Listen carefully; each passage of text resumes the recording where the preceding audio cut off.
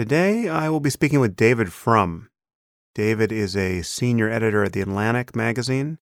He was a speechwriter for George Bush and has been well known in Republican political circles for many years.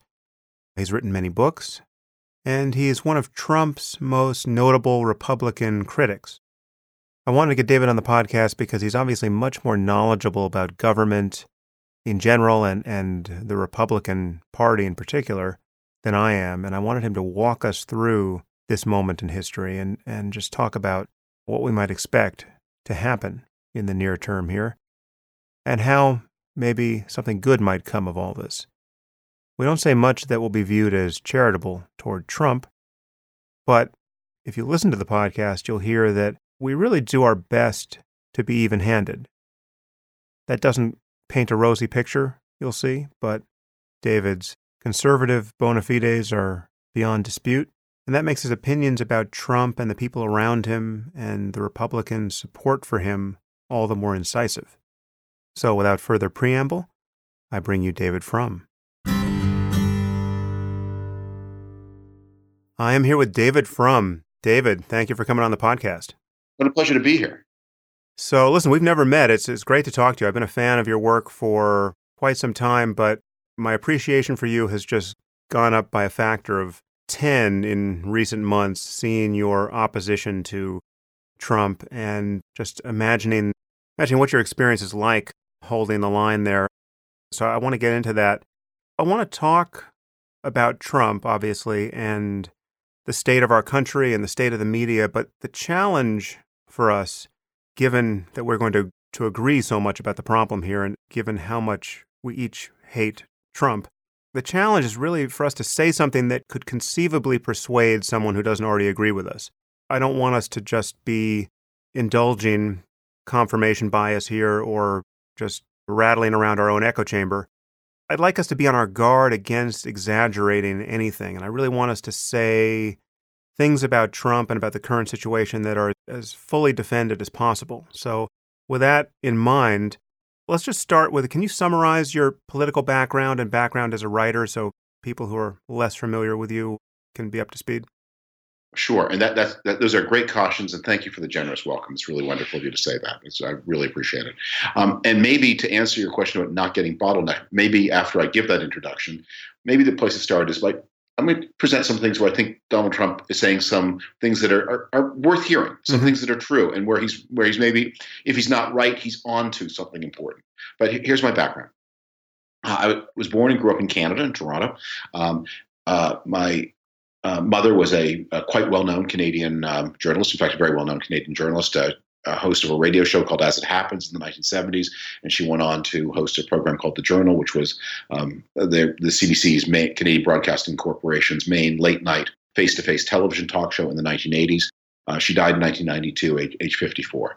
An extraordinary career and much missed, and a huge influence on me. I graduated from college in 1982. And I was very caught up in the politics of that time. The class of 1982 these were people who had grown up during the chaos of the 1970s, caught up in the Reagan moment. And I think to this day, we are probably the most Republican-oriented cohort of people who are not absolutely old. And so that was a huge influence on me. I worked for many conservative magazines over the years, National Review. I was on the editorial page of the Wall Street Journal. I worked for conservative think tanks, the American Enterprise Institute and the Manhattan Institute. And to catch the story, I'll skip over most of the earlier parts, but to catch the story up into the more recent times, in 2001, I joined the staff of the George W. Bush White House. I worked as a speechwriter there for 2 years. After that, I departed and wrote some books. I read a history of the 1970s called How We Got Here. That was published just before I went into government. I wrote a memoir of my Bush time. I've written about 8 books altogether, including most recently a novel of all foolish things. I went to work from the Bush administration at the American Enterprise Institute, where I did a lot of work on the need to understand the consequences of the failure of economic expansion to pay off for middle-income people. I wrote a book about that was published in 2007. And I started a website on that subject called From Forum that flourished from about 2009 to 2012. I think I obviously overdid it because I got sacked by AEI in 2010 Mm-hmm. for going a little too far. I was kind of disgruntled about that at the time, but in retrospect, I think if you drive through enough red lights, you can't be angry if the state trooper writes you a ticket.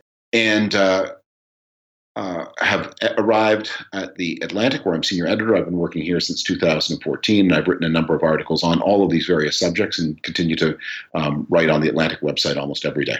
You've done some amazing journalism there with respect to this current moment. There's one article that has got to be among the most viral in recent history from the Atlantic.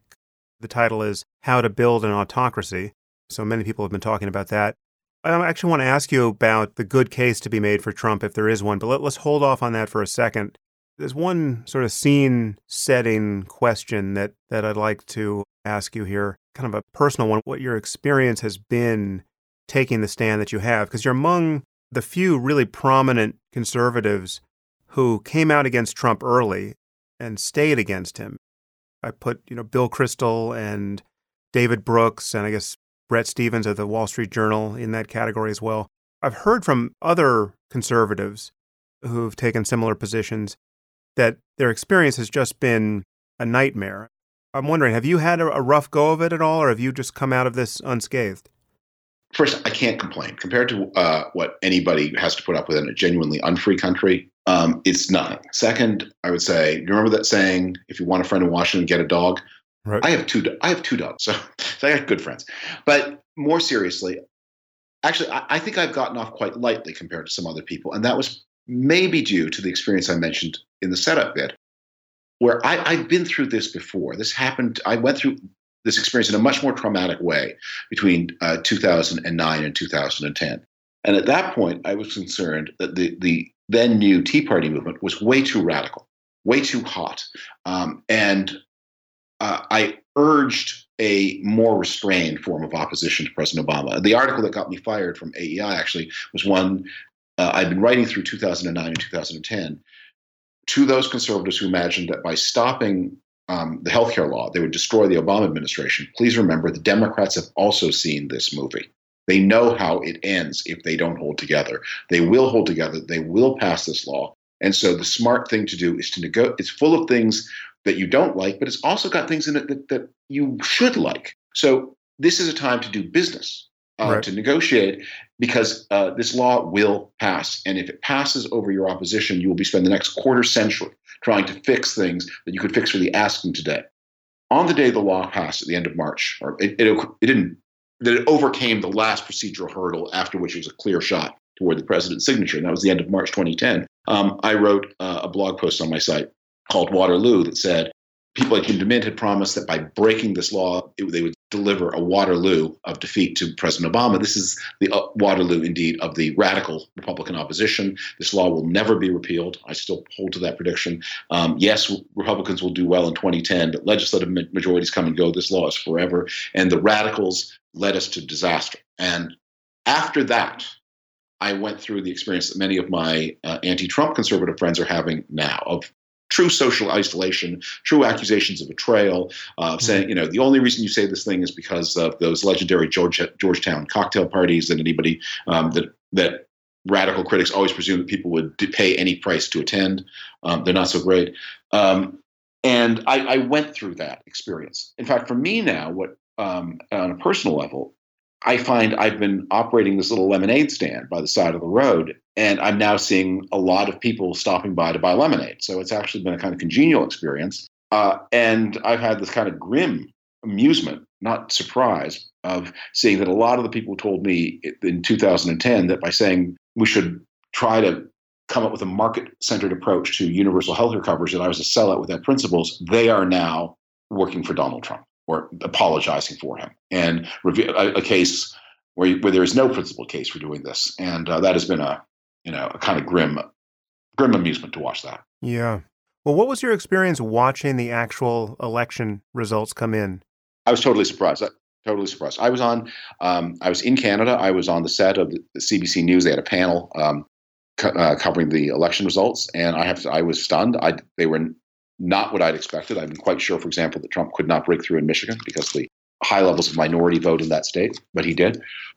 So I was blindsided. I was up till 3:00 in the morning that night, It was an overpowering thing. I was actually coming out of a TV studio at 3 a.m. with the streets deserted in Toronto, a foreign city, and walked back to the hotel I was staying at. It was really cold, but I walked anyway, and you just felt like there had been a chapter in one's life and human history had just turned in a way that I knew then was not going to be good.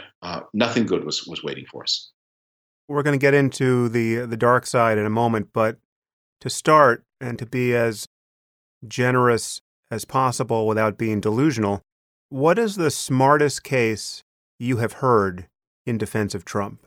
If you had to give the most respectable case for having supported him until this point and for continuing to support him even now, what is that case? Well, Donald Trump got and even continues to get three big things right that the rest of the political process had tended to ignore. The first of those things is the crisis in what is happening in American rural life. Donald Trump uses the phrase inner city a lot when he wants to convey trouble and drugs and crime and despair. But actually, American center cities are having an amazing revival almost everywhere, even in some pretty hard-pressed places like the Clevelands and the Philadelphias. The center cities are doing fine. Where you see real trouble is in the small towns and rural areas. Drug abuse and family breakdown and levels of imprisonment, signs of social dysfunction that you would associate with the beginnings of the crisis in Black America in the 1970s. And Donald Trump went to those places and channeled the unhappiness of those people who, a lot of the rest of the political process have tended, they should just move. They should just, move to Brooklyn and serve coffee. He understood them and intuited what they were about. And that is really important. They have not been heard and they needed to be heard. The drug crisis in America is a rural phenomenon as much or more as an urban phenomenon. He got right that we have had a series of beliefs about trade that grew up in the days when we were building a trade system that included fellow democracies, and then the Pacific Rim countries that maybe they weren't always democratic, but at least they were small. Places like Taiwan and Singapore, they weren't, at the time we brought them into the World Trade System, not democratic, but they were not also so big as to make a difference to anybody else. And then we applied all of those ideas to China's arrival into the world economy. And it has not worked in the same way. That we have had chronic and massive trade imbalances with China, and those have caused real, harsh, ongoing dislocation for a lot of Americans who work in traded sectors. And while we talk a lot about, the winners will compensate the losers and we can retrain people, we don't do anything about that in proportion to the severity of the shock. And Donald Trump was talking about something important when he talked about the trade arrangements that worked in the past have stopped working for a lot of Americans since the year 2000. And the third thing I think where he perceived something true and made a real contribution was on the immigration issue.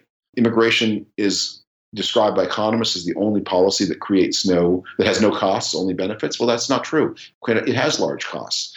They're invisible to those of us who talk about it because we don't pay them. But the costs of immigration, both economic and cultural, are heavy.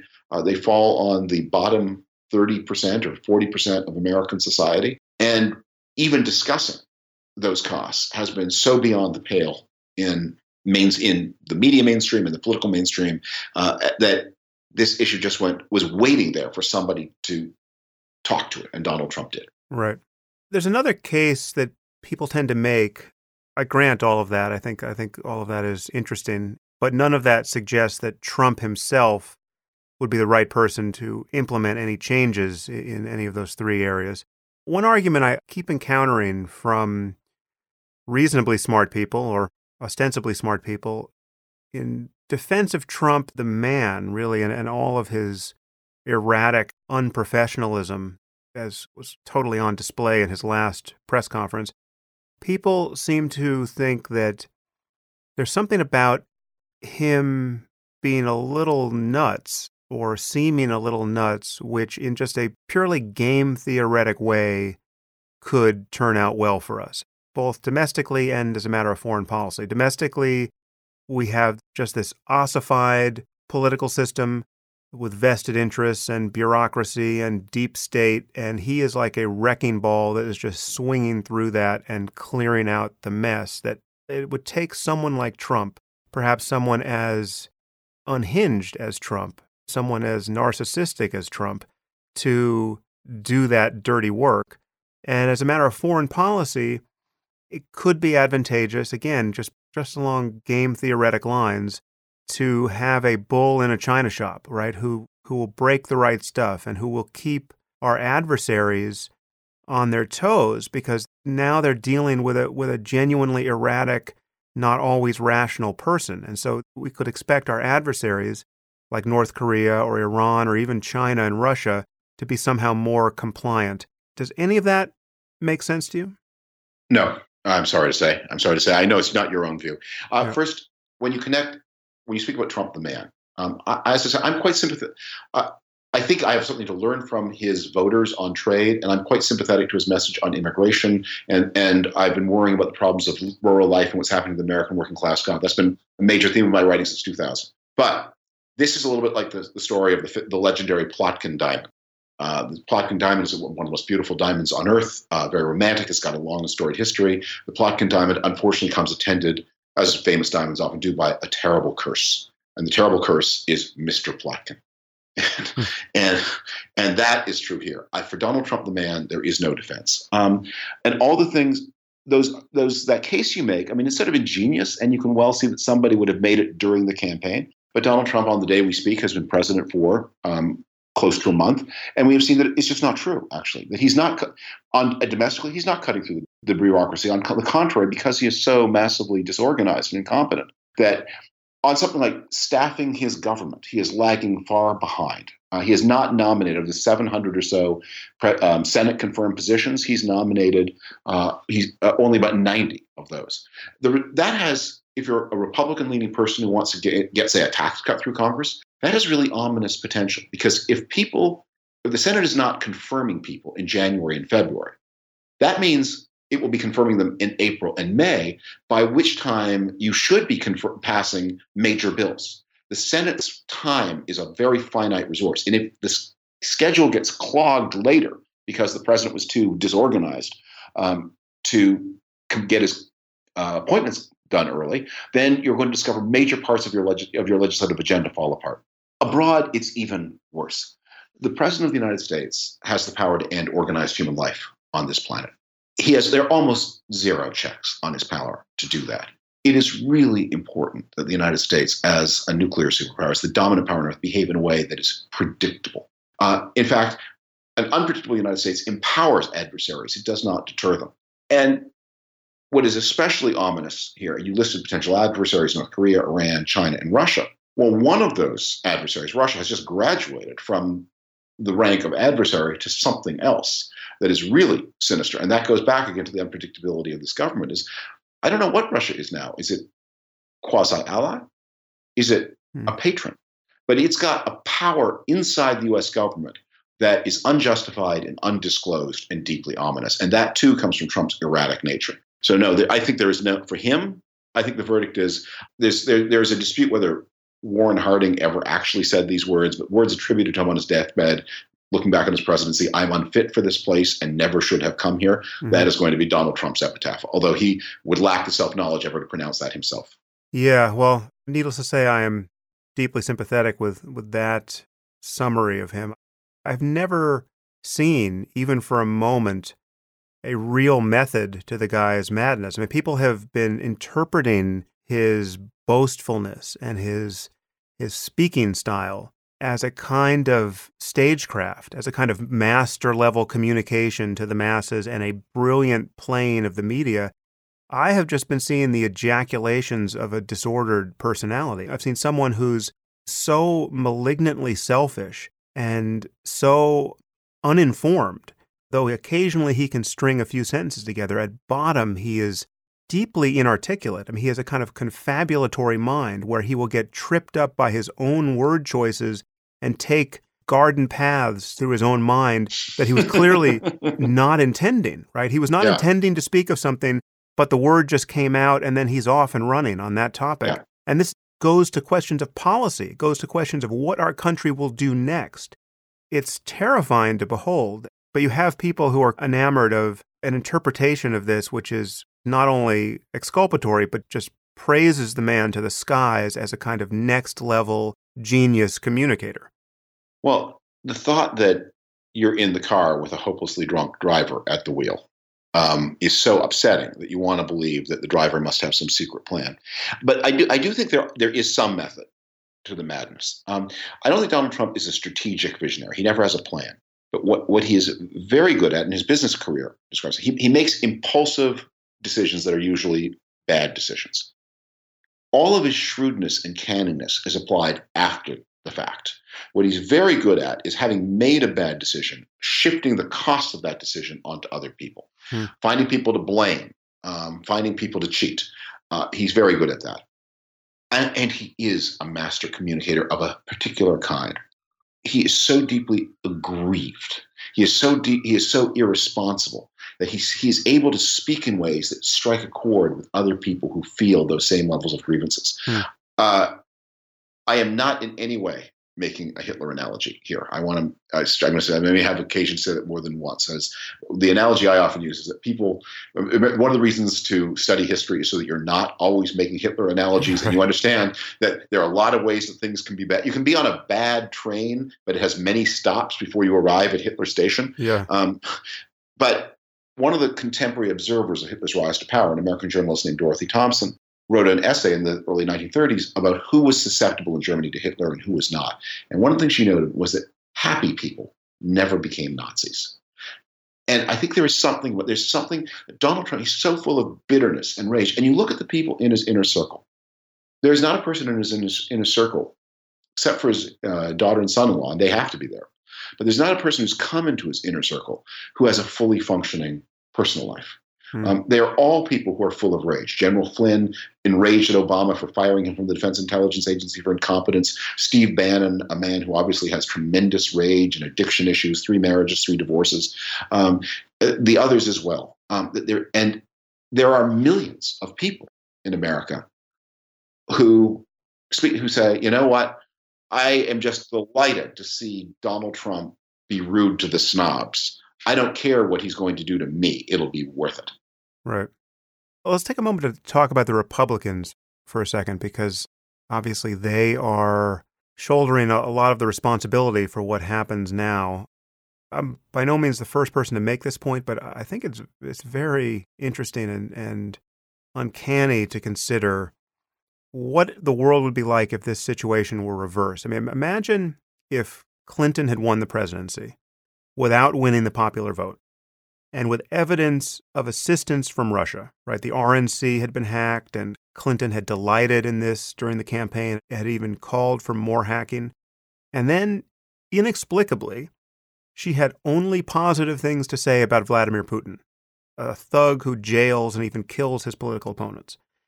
And let's say she's vastly wealthy, even more than she is, and yet known to have financial ties to Russia, right? And she's refused to release her tax returns, even though she promised to release them once her audit was over. But now as president, she's refusing.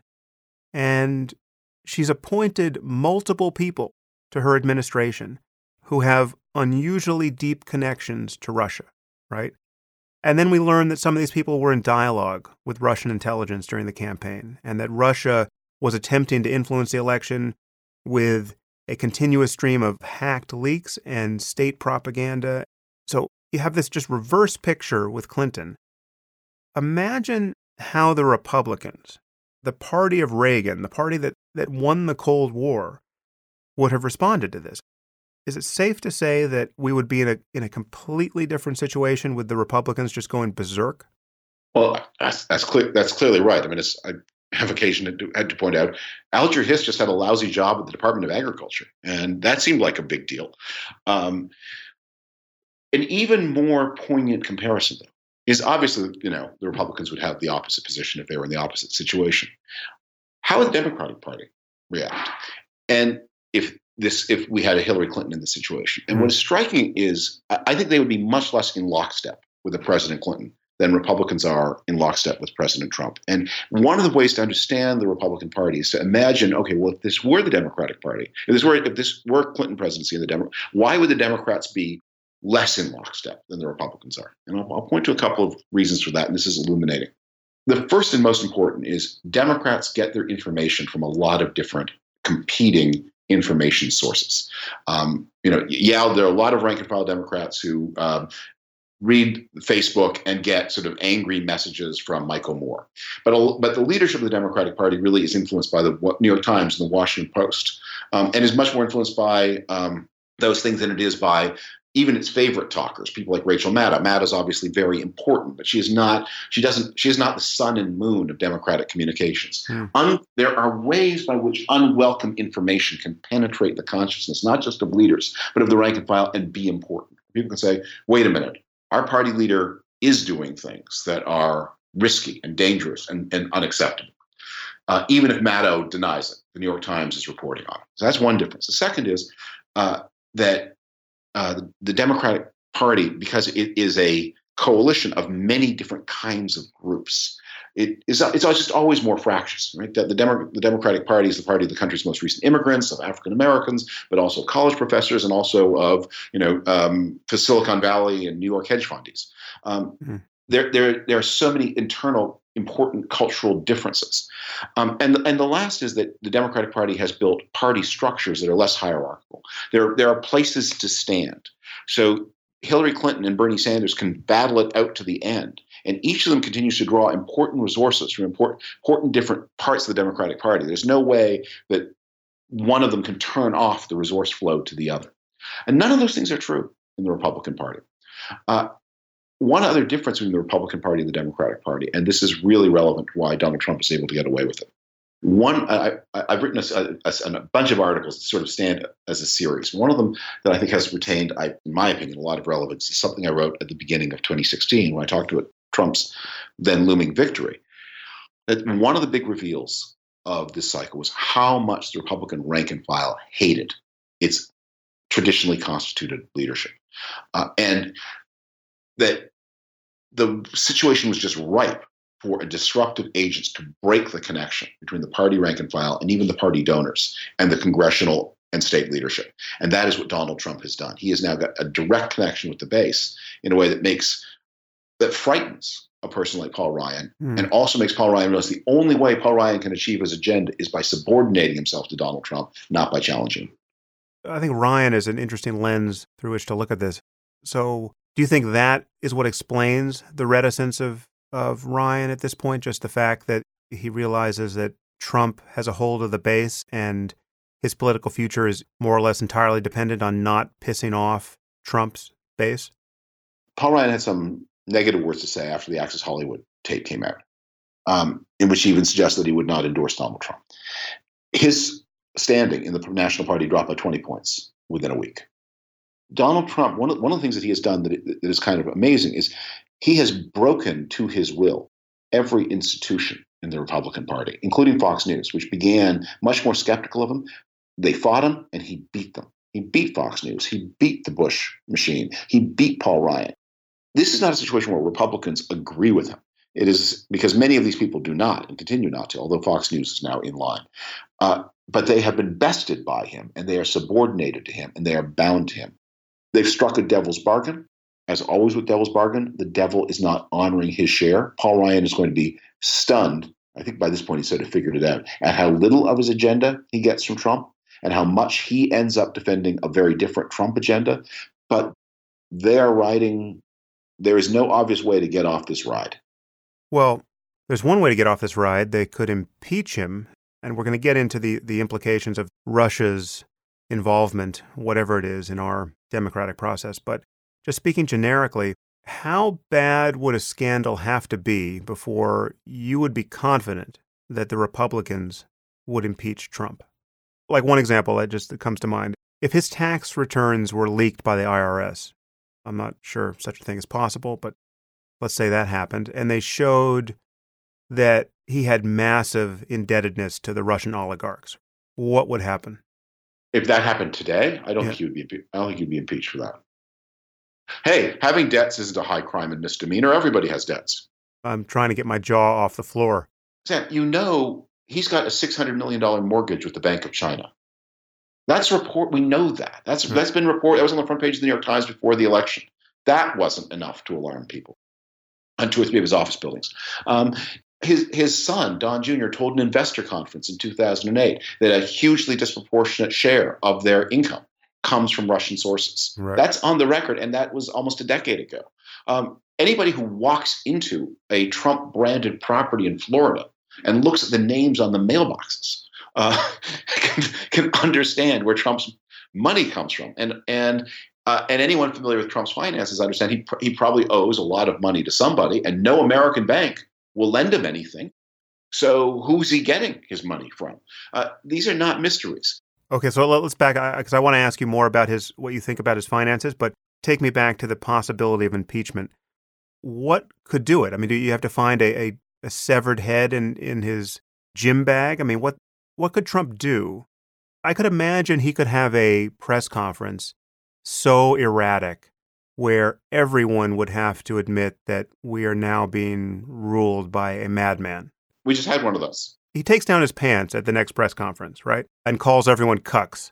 That's refreshing. That kind of straight speech is refreshing. The American people, Sam, they voted for authenticity, and Donald Trump gave them authenticity. It's just you inside the Beltway people who live on the Pacific Ocean, you inside the Beltway people don't understand this. The charm of a pantsless president. Exactly. I mean, in Toledo, Ohio, people take their pants. People are lucky to have pants. All of you with pants, you elitists. Look, these are political decisions.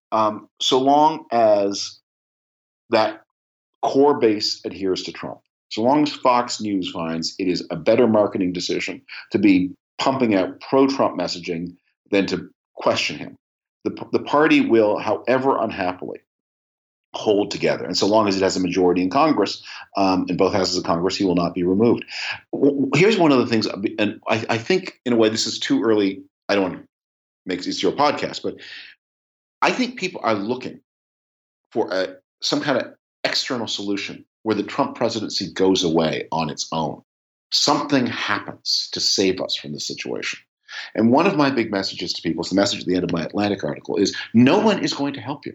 You have to do it. There is not going to be an impeachment. There's not going to be a 25th Amendment process. The Republicans in Congress are not going to spontaneously come to their senses. All the things you want them to know, they know. They've had private meetings with him. They know how crazy he is. And if they don't know how crooked he is, they have a pretty good idea. The line I keep using about Donald Trump is, while there are many secrets about the Trump presidency, there are no mysteries. Everything you need to know, you know. Many things you'd like to know, you don't know. But the things you need to know, you know all of them. You know he's a crook. You know he is beholden to the Russians in ways he shouldn't be. You know he's surrounded himself with people who have no business being in government at all. And you know Paul Manafort has worked for the past 15 years with the Russian secret police to pillage the people of Ukraine, and he made tens of millions of dollars for himself in the process. All those things you know. You may not know exactly to whom Donald Trump has debts and how much. You may not know whether he's bound to Vladimir Putin by blackmail or by hope of bigger financial gains or by a genuine spirit of admiration or by ideological. There are things you don't know, but the story is all known. So if you want to do something about this, it's up to you. And when I say you, I mean the people who are listening. And it's up to me. And we have to act. I think Donald Trump is in many ways God's judgment on us. Sorry, that's a forbidden word on this program. I beg your pardon. Not at all. I can take it in the spirit intended. But is a judgment on us for not being better citizens. And if we, not being better consumers of information, not being more committed to the political process, not working harder to persuade friends and neighbors, it's sometimes, I mean, I say this of myself too, that, to overcome your normal, to recognize the unique event where you have to overcome a lot of your normal political impulses. And if we're going to defend the country and the Constitution, we have to be better citizens. And no one else is going to do that for us. When you say it's on us to do what? Pressure Congress to act? I mean, is that what lever is within reach of people's changing opinions? I advocate infinite effort on behalf of very finite goals. I think people who are alarmed by Donald Trump need to focus on one or at most two things they want from him. And my recommendations are a law requiring the Secretary of the Treasury to release the tax returns of any major party candidate for president and, of course, the sitting president and vice president every year. And second, we need an independent inquiry with massive subpoena powers to get to the bottom of the Trump-Russia connection. Let's do those two things.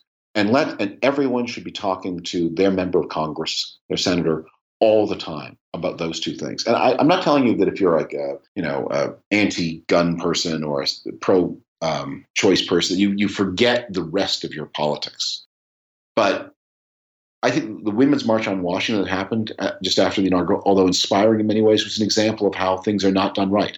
Those people had a lot of too many demands and too many people they would not stand on the same platform with. If you're serious about containing Trump, you have to be there with Second Amendment people for the release of the tax returns. You have to be there with pro-life people for the release of the tax returns. The model here is Mothers Against Drunk Driving. If you're against drunk driving, they worked with you. Didn't matter what else you thought. You didn't even have to be a mother. Yeah. But you think that nothing in the tax returns could be so disqualifying as to affect his impeachment? I think nothing in the tax returns will, if they were somehow leaked tomorrow, would in themselves drive the Republicans to vote for impeachment. But here's what would happen. Here's what I do think. First, if there were the votes in Congress to pass the law I'm talking about, I think you discover that Donald Health Trump would take a sudden turn for the worse. He would discover that his health did not allow him to continue to serve in this office. Are tax returns really sufficient? Wouldn't we need like a full forensic audit of his and his family's finances? You might, but here's why I think the tax returns would tell you a lot. And one of the things when you asked me my biography, one of the things, there's another aspect of my life that is maybe relevant here, which is I have been for a time, I've worked in the real estate industry, and that's what I spent a lot of time doing between 2010 and 2016. And so I understand a little bit. Real estate finance does tend to show up in your personal tax returns. Your partnership, because what you want to do is you want to have a lot of these losses flow from the corporate side into your personal side. Remember, Donald Trump has that big $900 million or so tax loss that he took in, and he's continuing to offset personal income taxes against that tax loss. And that means it suggests it means that he's organized his affairs so that he is declaring partnership income and royalty income in the same places that he's taking these losses. And since the losses are on the personal return, therefore that's where those other income sources must be. And then and you have to do disclosures. By the way, another thing you're required to do on your income tax return is disclose any foreign bank account you have, over $10,000. So anywhere where he would have money, that would be in an annex. Now he may not have disclosed it, but then that would also be trouble. So I think we would learn a lot. You wouldn't necessarily learn the identity of all of his partners, and you wouldn't learn. And one of the things you have to do is not only declare how much money over a foreign bank account, but the maximum amount of money you had at any point in that year. When you talk about leaking the returns, I don't think the IRS would ever do that, and nor should they, of course. Right. But the one little glimmer, the reason we know about the $900 million loss is that somebody leaked his, I forget now what year it was, I think 1994, New York State income tax return. And what was interesting to me about that is it turns out leaking a federal income tax return, however it comes into your possession, even if you find it in the street, is a major crime for whoever released it. But it turns out that in New York, releasing a state tax return is not such a major crime. So whoever had access to that account, whether it was an attorney or an accountant or somebody else, or an attorney and accountant for Donald Trump's ex-wife, Marla Maples, who co-signed that return, they had the wit to know that releasing the New York State passage would tell you many of the things you needed to know about the federal taxes, but with much less legal liability. And there may be somebody out there waiting the moment to do that thing again. I'm sort of amazed, and maybe I'm naive here, but I've been amazed that no business journalist has won his Pulitzer Prize by getting to the bottom of Trump's finances during the campaign. And it always seemed like he was very likely exaggerating his wealth by maybe even a factor of 10. Tim O'Brien, who was editor-in-chief of Bloomberg News, wrote a big book about Trump's finances about a dozen years ago and was sued. Trump lost, and in the course of the lawsuit, O'Brien did discovery and learned a lot about Trump's tax returns. As part of the settlement process, he signed they sealed the record, and he signed a non-disclosure agreement, and so there are things he can't say. But Tim O'Brien has always been sort of like rolling his eyes and moving his shoulder blades as if to indicate, oh, if you knew what I knew. Donald Trump has always been like one step ahead of the bailiffs. Although that's about to change. He's now, whatever he was on the day before Election Day, I think he's already a substantially richer man than he was then. And he and his immediate family, and there are no disclosures on, of course, on immediate presidential relatives. By not taking a salary in the executive branch, Jared Kushner has defeated a lot of other federal disclosure rules. They're about to become very, very seriously rich, post-Soviet style rich. That's the irony. He's about to become as rich as he's always lied about being. Perhaps just take a moment to paint a picture of what that's like. How can Trump and the family enrich themselves as a result of being in power? Oh, so many ways, and many of them improper, but not illegal. For example, somebody is building right now a shopping mall in Malaysia, and they decide they want the Trump Organization to have a role, and that they're so happy to have the Trump Organization there that they ask for no money down. And what we'll do is we'll give you a 25% share of the profits. You pay out your nominal share of the investment from the profits when they arrive. Everything after that is yours to keep. We would never even know such a thing happened. And that would probably, unless you can demonstrate that there's a strict quid pro quo bribe, it's not clear that any of that would be illegal. The United States now has one of the loosest bribery laws in the developed world, especially loose after, you may remember the trial of Virginia Governor Bob McDonnell. No, but I won't hold that against you. Okay, well, the story starts boring, but it gets good, I promise. So McDonnell was the governor of Virginia. He had a patron who gave him and his wife a couple $100,000 of various kinds of benefits: cash, fancy clothes, fancy watches. And McDonnell, and then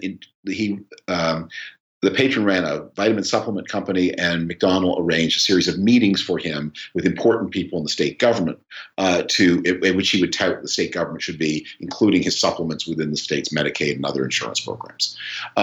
McDonnell and his wife were convicted on something like 20 counts of corruption, and they were both sentenced to prison. He appealed to the Supreme Court, and the Supreme Court overturned the sentence. The law they made, the law had always been, you were guilty of bribery only if there was a quid, that is, you received something, there was a quo, you did something, and we could prove the pro in the middle. That is, that the favor, you could prove that the favor was done because of the gift. You couldn't merely point to the favor and point to the gift and convict the politician. You had to prove intentionality. So that's already incredibly hard. But the Supreme Court then said something else. And the quid pro quo had to persuade the politician to do what the court called an official act. And merely setting up a meeting with a state bureaucrat is not an official act, because that's just something the politician did as a politician and not as an office holder. So it is legal to take money and set up meetings for the guy who gave up the money if you, as the politician, are not the person who then says, okay, and here's the corrupt contract. That's on the bureaucrat. So in that Malaysia case I mentioned, it's going to be very hard to come up with a criminal conviction. Providing the Trump Organization declares all the taxes and meets all of those technical requirements, a lot of this stuff may be legal. They're doing these things right now. This weekend, the two Trump boys will be in Dubai with millions of dollars in security costs of the UAE, Abu Dhabi, with millions of dollars in security costs to the taxpayer as a result, and they will be promoting a hotel property that they are opening there. Do you think the state government of Abu Dhabi is going to be looking with more favor on that project than it looked a year ago? Obviously. That stinks, but it's happening and it's not illegal. So this is not something that falls under the emoluments clause? But the emoluments clause is not self-executing. It is forbidden for people, for the president to take these foreign gratuities. But defining what is an emolument requires a statute, and there isn't a statute. And it's not clear who would have authority to bring a case, and it's not clear, by the way, the emoluments clause refers to princes or governments.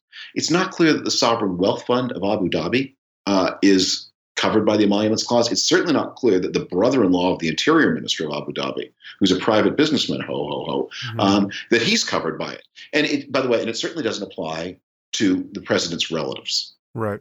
Okay, so I want to talk about Russia and Putin and the leaks, but before we do, again, I want to just be as charitable as we can muster here. Is there anything to be said against the intelligence communities leaking this information about Flynn? And are we, who are now calling for an investigation, setting a dangerous precedent by encouraging such leaks and empowering these deep state actors to essentially hamstring any future executive in our government? Eli Lake wrote a column about this, which I guess you're referring to, a very powerful column, saying that what the FBI or the CIA or whoever's looking into this matter is doing by leaking against General Flynn is pretty sinister because, look, people can be investigated for all kinds of things, which at the end of the process, you realize they've done nothing wrong. And their reputation should not be destroyed in the process of an investigation. We expect law enforcement to keep quiet until they file charges. And if they investigate and find no basis to drop charges, even if they inwardly think that you maybe did it, that's not enough. A policeman thinking you maybe did it is not enough grounds to destroy your reputation. And in the case of Flynn, he's now going to be plunged into very substantial legal costs. So I get all of that. That said, these are not passive victims here. First, we are at a situation where the president himself has begun by making it clear that he intends to upend the national security system of the United States because he keeps talking about how the CIA is defective and it's got all these problems, but he's full of people who know inconveniently much about his activities. And he's going to try to reorganize these services to quash them. And the president has a lot of power to silence these investigations. If it happens, if you're sitting at the next desk and you know the guy at the desk beside you has been working on the Trump-Russia stuff, and suddenly that guy is reassigned to Mongolia and his wife is reassigned to Vancouver, and they have to quit the service because of the terrible job they've just been given, you get the message. And they do that 3 times, 4 times, 5 times. If people don't get bonuses, and that's even before the Republicans pass a law, which is probably a pretty good idea under a normal president, to make it easier to fire civil servants, even before the firings actually start. Next, we are dealing with a government where the normal process of investigation is broken. Congress has made it clear they're not going to investigate the Russia connection in any meaningful way. There's not going to be an independent investigation. And these agents feel the breath of Trump on their neck. How much longer are they going to be allowed to continue investigating? At what point are their records destroyed? That many people in these services fear that is going to happen. And finally, I do think there's something, this is maybe an ad hominem point, but Donald Trump and Mike Flynn are not well situated to make the point that illegally obtained information should not be used. That was the basis of their final argument to the American people. Again, that's an ad hominem. Even people who violate the rights of others are entitled to have their own rights respected. Got it. Still, it's hard to feel sympathetic. There's a certain degree of hypocrisy that is hard to ignore in the interests of maintaining our institutions' integrity.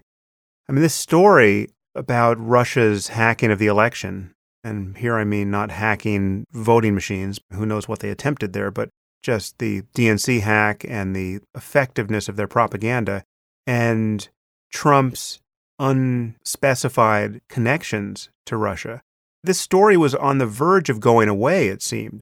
People were seeming to forget that this had happened, and this is one of the most alarming things I can recall happening. There's nothing like this in our politics.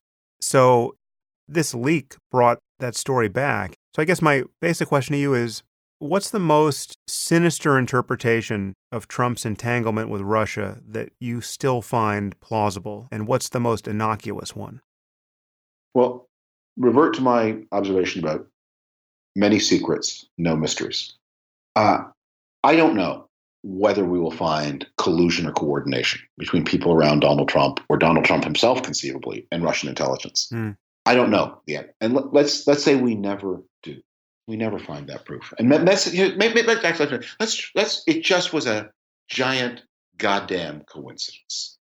It's still terribly unacceptable. So here we have a candidate for president who, in full view of all of us, worked with a Russian intelligence operation. That's what WikiLeaks is. Now, that statement, how controversial a claim is that about WikiLeaks?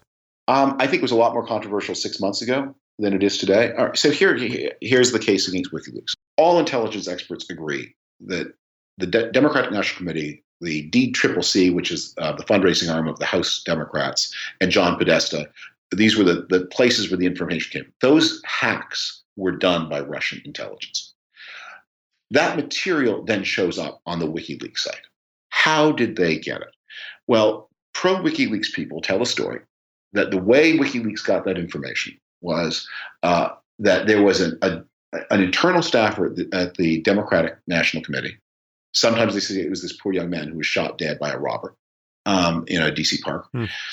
And that there was a handoff of this information from this internal agent to a former British ambassador to Uzbekistan in Archibald Glover Park in Washington, which is, as I sit here talking to you, is a couple blocks away from me. I often walk my dogs in Archibald Glover Park.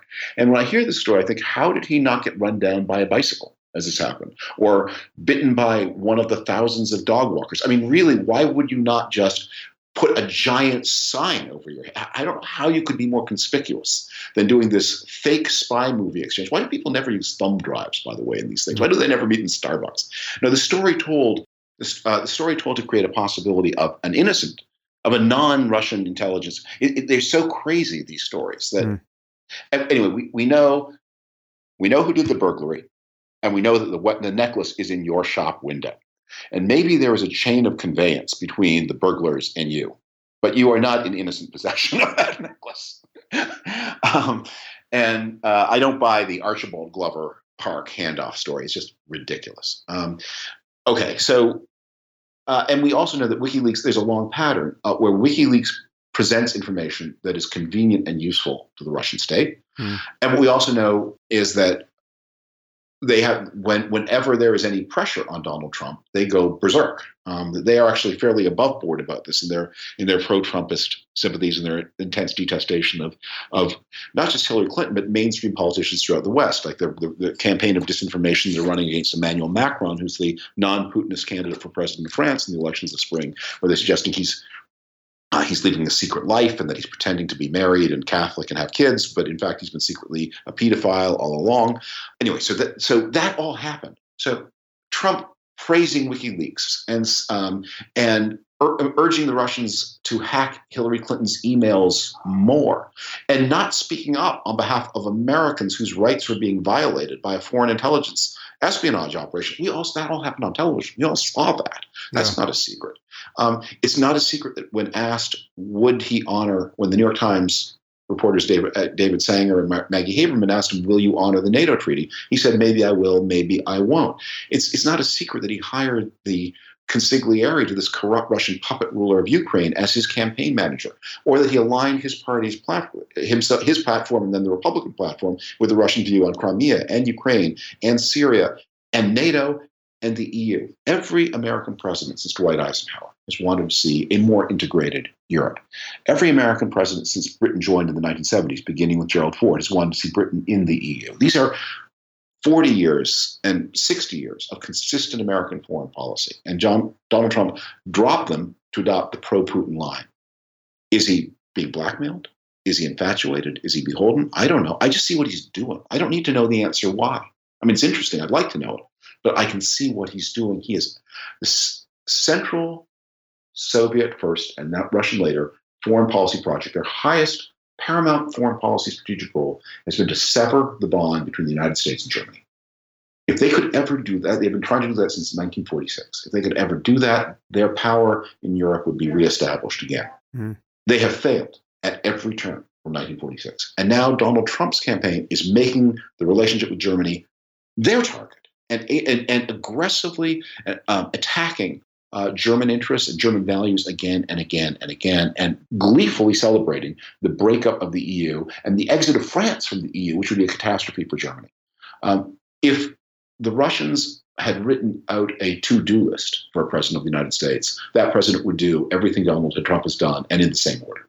It's strangely disempowering to realize that all the necessary bad news is in plain sight, because it was in plain sight during the campaign and he still got elected and he still got supported by people like Paul Ryan. Rather than say something reasonable about Putin, he did nothing but praise him. Rather than say something reasonable and responsible about the hacking of his opponent, he celebrated it. And it just leaves us in a situation where there's less of a basis to hope that the Republicans will pull the brakes on him at any point.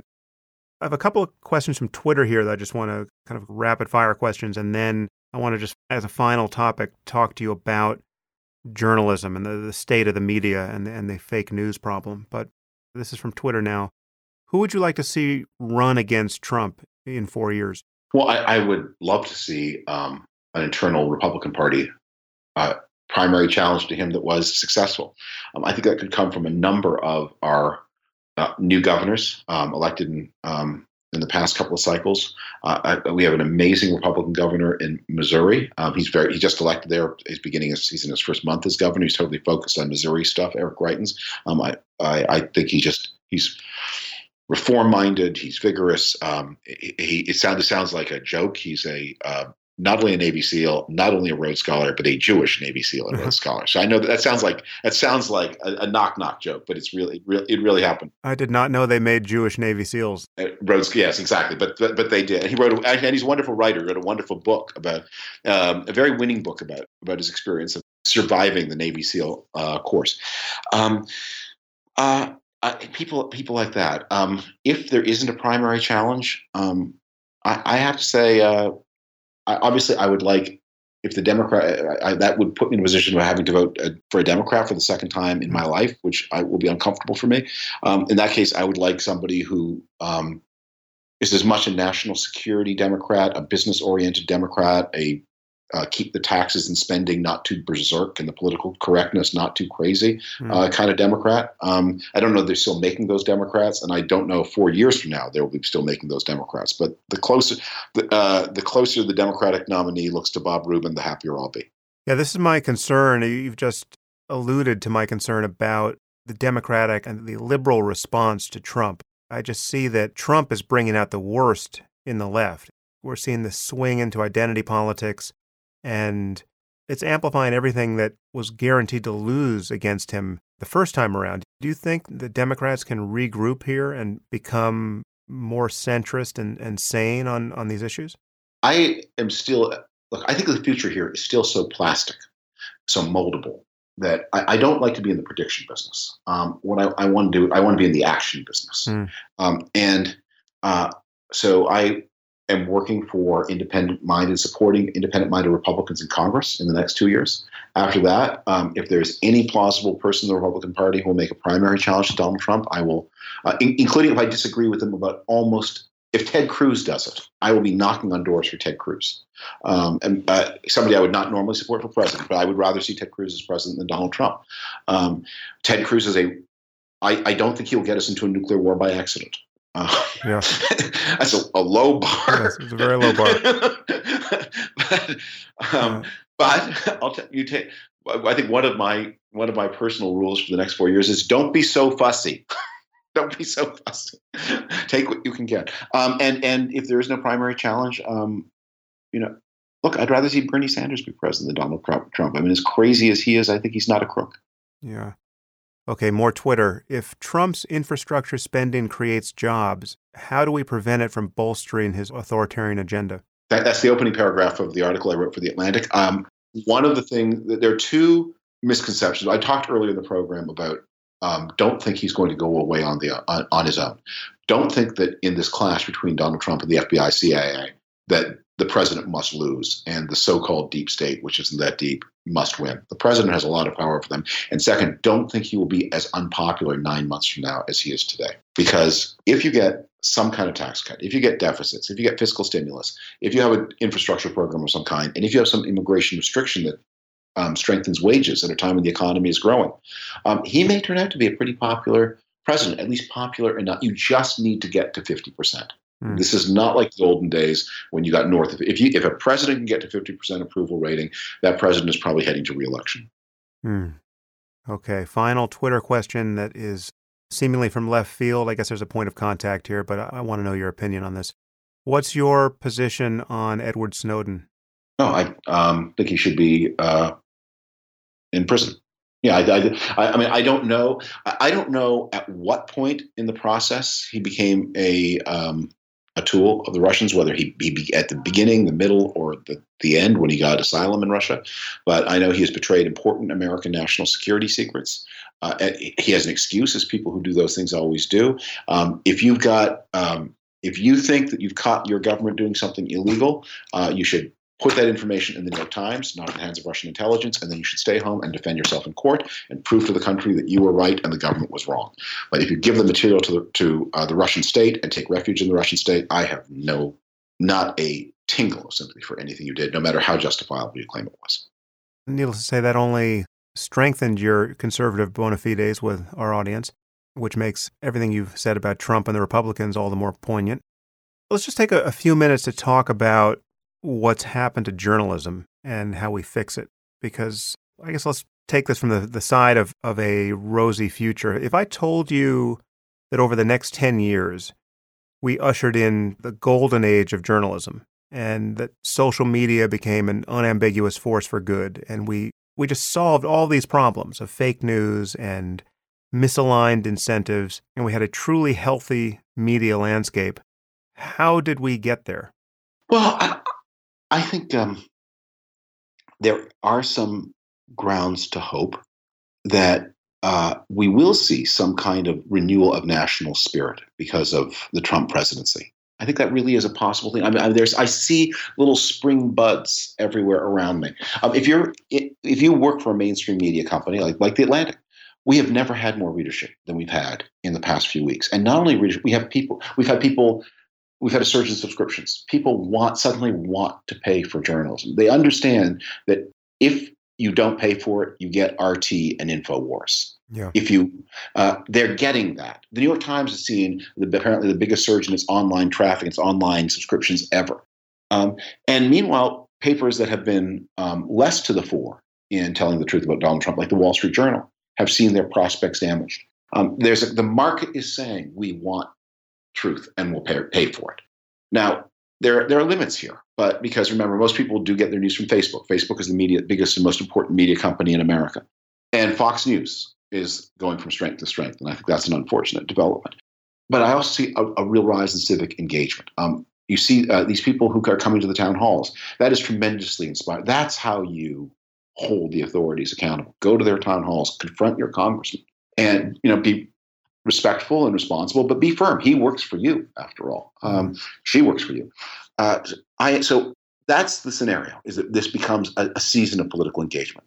The new energy in journalism is pretty obvious, and that's fairly thrilling, except this fake news meme is really insidious. I mean, there's the real fake news, and then there's the fake news. There's the aspersion cast upon real news as being fake just because you don't happen to like it. This is obviously coming mostly from the right and from Trump defenders. How do we inoculate ourselves against the power of this meme, where basically everyone has siloed themselves? My news source considers your news source fake news, and you return the favor. It should just be obvious that when the New York Times commits an error and corrects it, that does not vitiate the integrity of the New York Times for all time, and that certainly doesn't put it on all fours with some blog that is just manufacturing fake news. And yet that seems to be what has happened. There are people who just will not trust anything in the mainstream media now. What do we do with that? Good journalists make mistakes for the same reason that good scientists often get things wrong. The truth-seeking process, and you've written about this, the truth-seeking process is not one where you start, if you knew it already, you wouldn't need to go seek it. It is a process of hypothesis, of checks, of errors, and of correction. And the corrections are as integral to the process as any other part of it. And that's the difference between, and of course, and we all have our biases. The New York Times certainly has a lot of biases both in terms of what they select. I think in retrospect, people will look back on the New York Times coverage in 2016 and would say, in the face of this slow-moving catastrophe that was what Donald Trump was about to do, move to America, did you really have to print 80 articles or whatever it was about transgender rights? That was that was your news. That was your great crusading cause in the year 2016. You joking? They have biases and imperfections and flaws, but they're in a different business from the deliberate production of propaganda, which is the Fox News business, or the construction actually of lies in order to have political effect, which is what RT does. And those are differences. How do we get past that? Your question contained the answer, which is we wish it were true that the reason that we are polarized in our opinions is because we have different facts, and if we'd only somehow agree on the facts, we'd have the same opinions. As you know, that you frame this, in my opinion, exactly correctly. We start with the different points of view, and then we go find the different facts to support our point of view. So the answer to this problem about media is embedded in an answer to our society, that we have to find some ways to make American society more cohesive. And I have my thoughts about that. They're probably somewhat different from your thoughts, but a more effective and cohesive society in which more people feel they are full participants will be, I think, less vulnerable to this kind of disinformation. So when you say your thoughts are different from mine, you picture some significant role for religion here to bring people together? Religious institutions are important. I think a slowdown in the rate of immigration is important. We have to be, I think, that as society becomes more diverse, it becomes less mutually trusting. That politics comes to feel more and more like a zero-sum game. I think we need to see an acceleration of economic growth. We need to be much more clear-minded about the fact that if your town is slowly dying, you're going to have to leave it. We are not that the people must move to the jobs, not the jobs to the people. This has nothing to do with Trump. We just have the basic fact that technological progress is of necessity replacing human labor, and the labor is not coming back. Those coal mining jobs are not going to come back, and the auto working jobs are not going to come back when auto workers get replaced by robots. We just have to deal with all of the casualties of that progress head on. Retraining for a 55-year-old auto worker, that auto worker is not going to be the next software engineer at Facebook, right? So we need a social safety net and kind of a new ethic of absorbing the consequences of bad luck better than we do. Well, this takes us very far off topic, but some of the answers to this are contained on the left.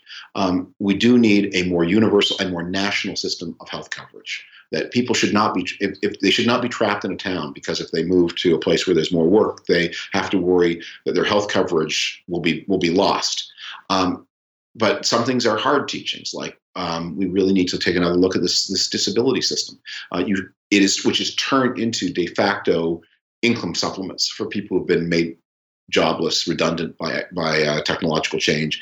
And I sympathize with the judges. I mean, you sit in that chair and you see 20 cases a day of men who are genuinely hurt or injured, who could work, but who don't have the skills to work, and who, if you don't give them this disability pension, are eligible for virtually nothing. So the judge cracks and starts giving people a disability, but those lock them in their places where they live. I'm a big defender of the pharmaceutical industry, otherwise known as the people who are curing cancer. But their role in the distribution of these opioid painkillers is not innocent. And we need, again, to read. And I'll tell you, I think we all have, one of the tests of our intellectual vitality is our willingness to let things that bother us more change our views about things that bother us less. I have always been, for example, I've been very much a hardliner on the marijuana question. But I've had to consider, if people have mild recurring pain and they're going to be addicted to something, probably is better that they use marijuana than opioids. And so that's part of my, those are some of the sort of the new doors. But if I talked before about Donald Trump as a challenge to our citizenship, it's a challenge to the frozenness of our political discussions, that we have these real problems and we have these stagnant Republican and Democratic parties frozen in the politics of the 80s, and the Republicans are somewhat worse, but the Democrats are only slightly better. And it created the readiness for this agent of destruction. Yeah. Well, it's a pleasure to begin the process of digging out with you, and you are very much a man who is meeting his moment. It's wonderful to see you on Twitter. I recommend that all of our listeners follow you on Twitter. You are just a fount of good information and appropriate ire on the topic of what's happening in Washington right now. So please keep it up, David. Thank you for taking so much time with me. I know you are very busy, and I hope this is just the first of many conversations, and I hope we have more fun things to talk about in the future. I'm really honored to be here, and I salute your work. And you've always been such a great guest in such programs as Bill Maher. That was a really wonderful interview, and so I'm honored to be able to talk to you with you sitting in the Bill Maher chair, nice, and me sitting in the Sam Harris chair. Thank you so much. Yeah, to be continued. If you find this podcast valuable, There are many ways you can support it. You can review it on iTunes or Stitcher or wherever you happen to listen to it. You can share it on social media with your friends. You can blog about it or discuss it on your own podcast. Or you can support it directly. And you can do this by subscribing through my website at samharris.org. And there you'll find subscriber-only content, which includes my Ask Me Anything episodes. You also get access to advance tickets to my live events, as well as streaming video of some of these events. And you also get to hear the bonus questions from many of these interviews. All of these things and more you'll find on my website at samharris.org. Thank you for your support of the show. It's listeners like you that make all of this possible.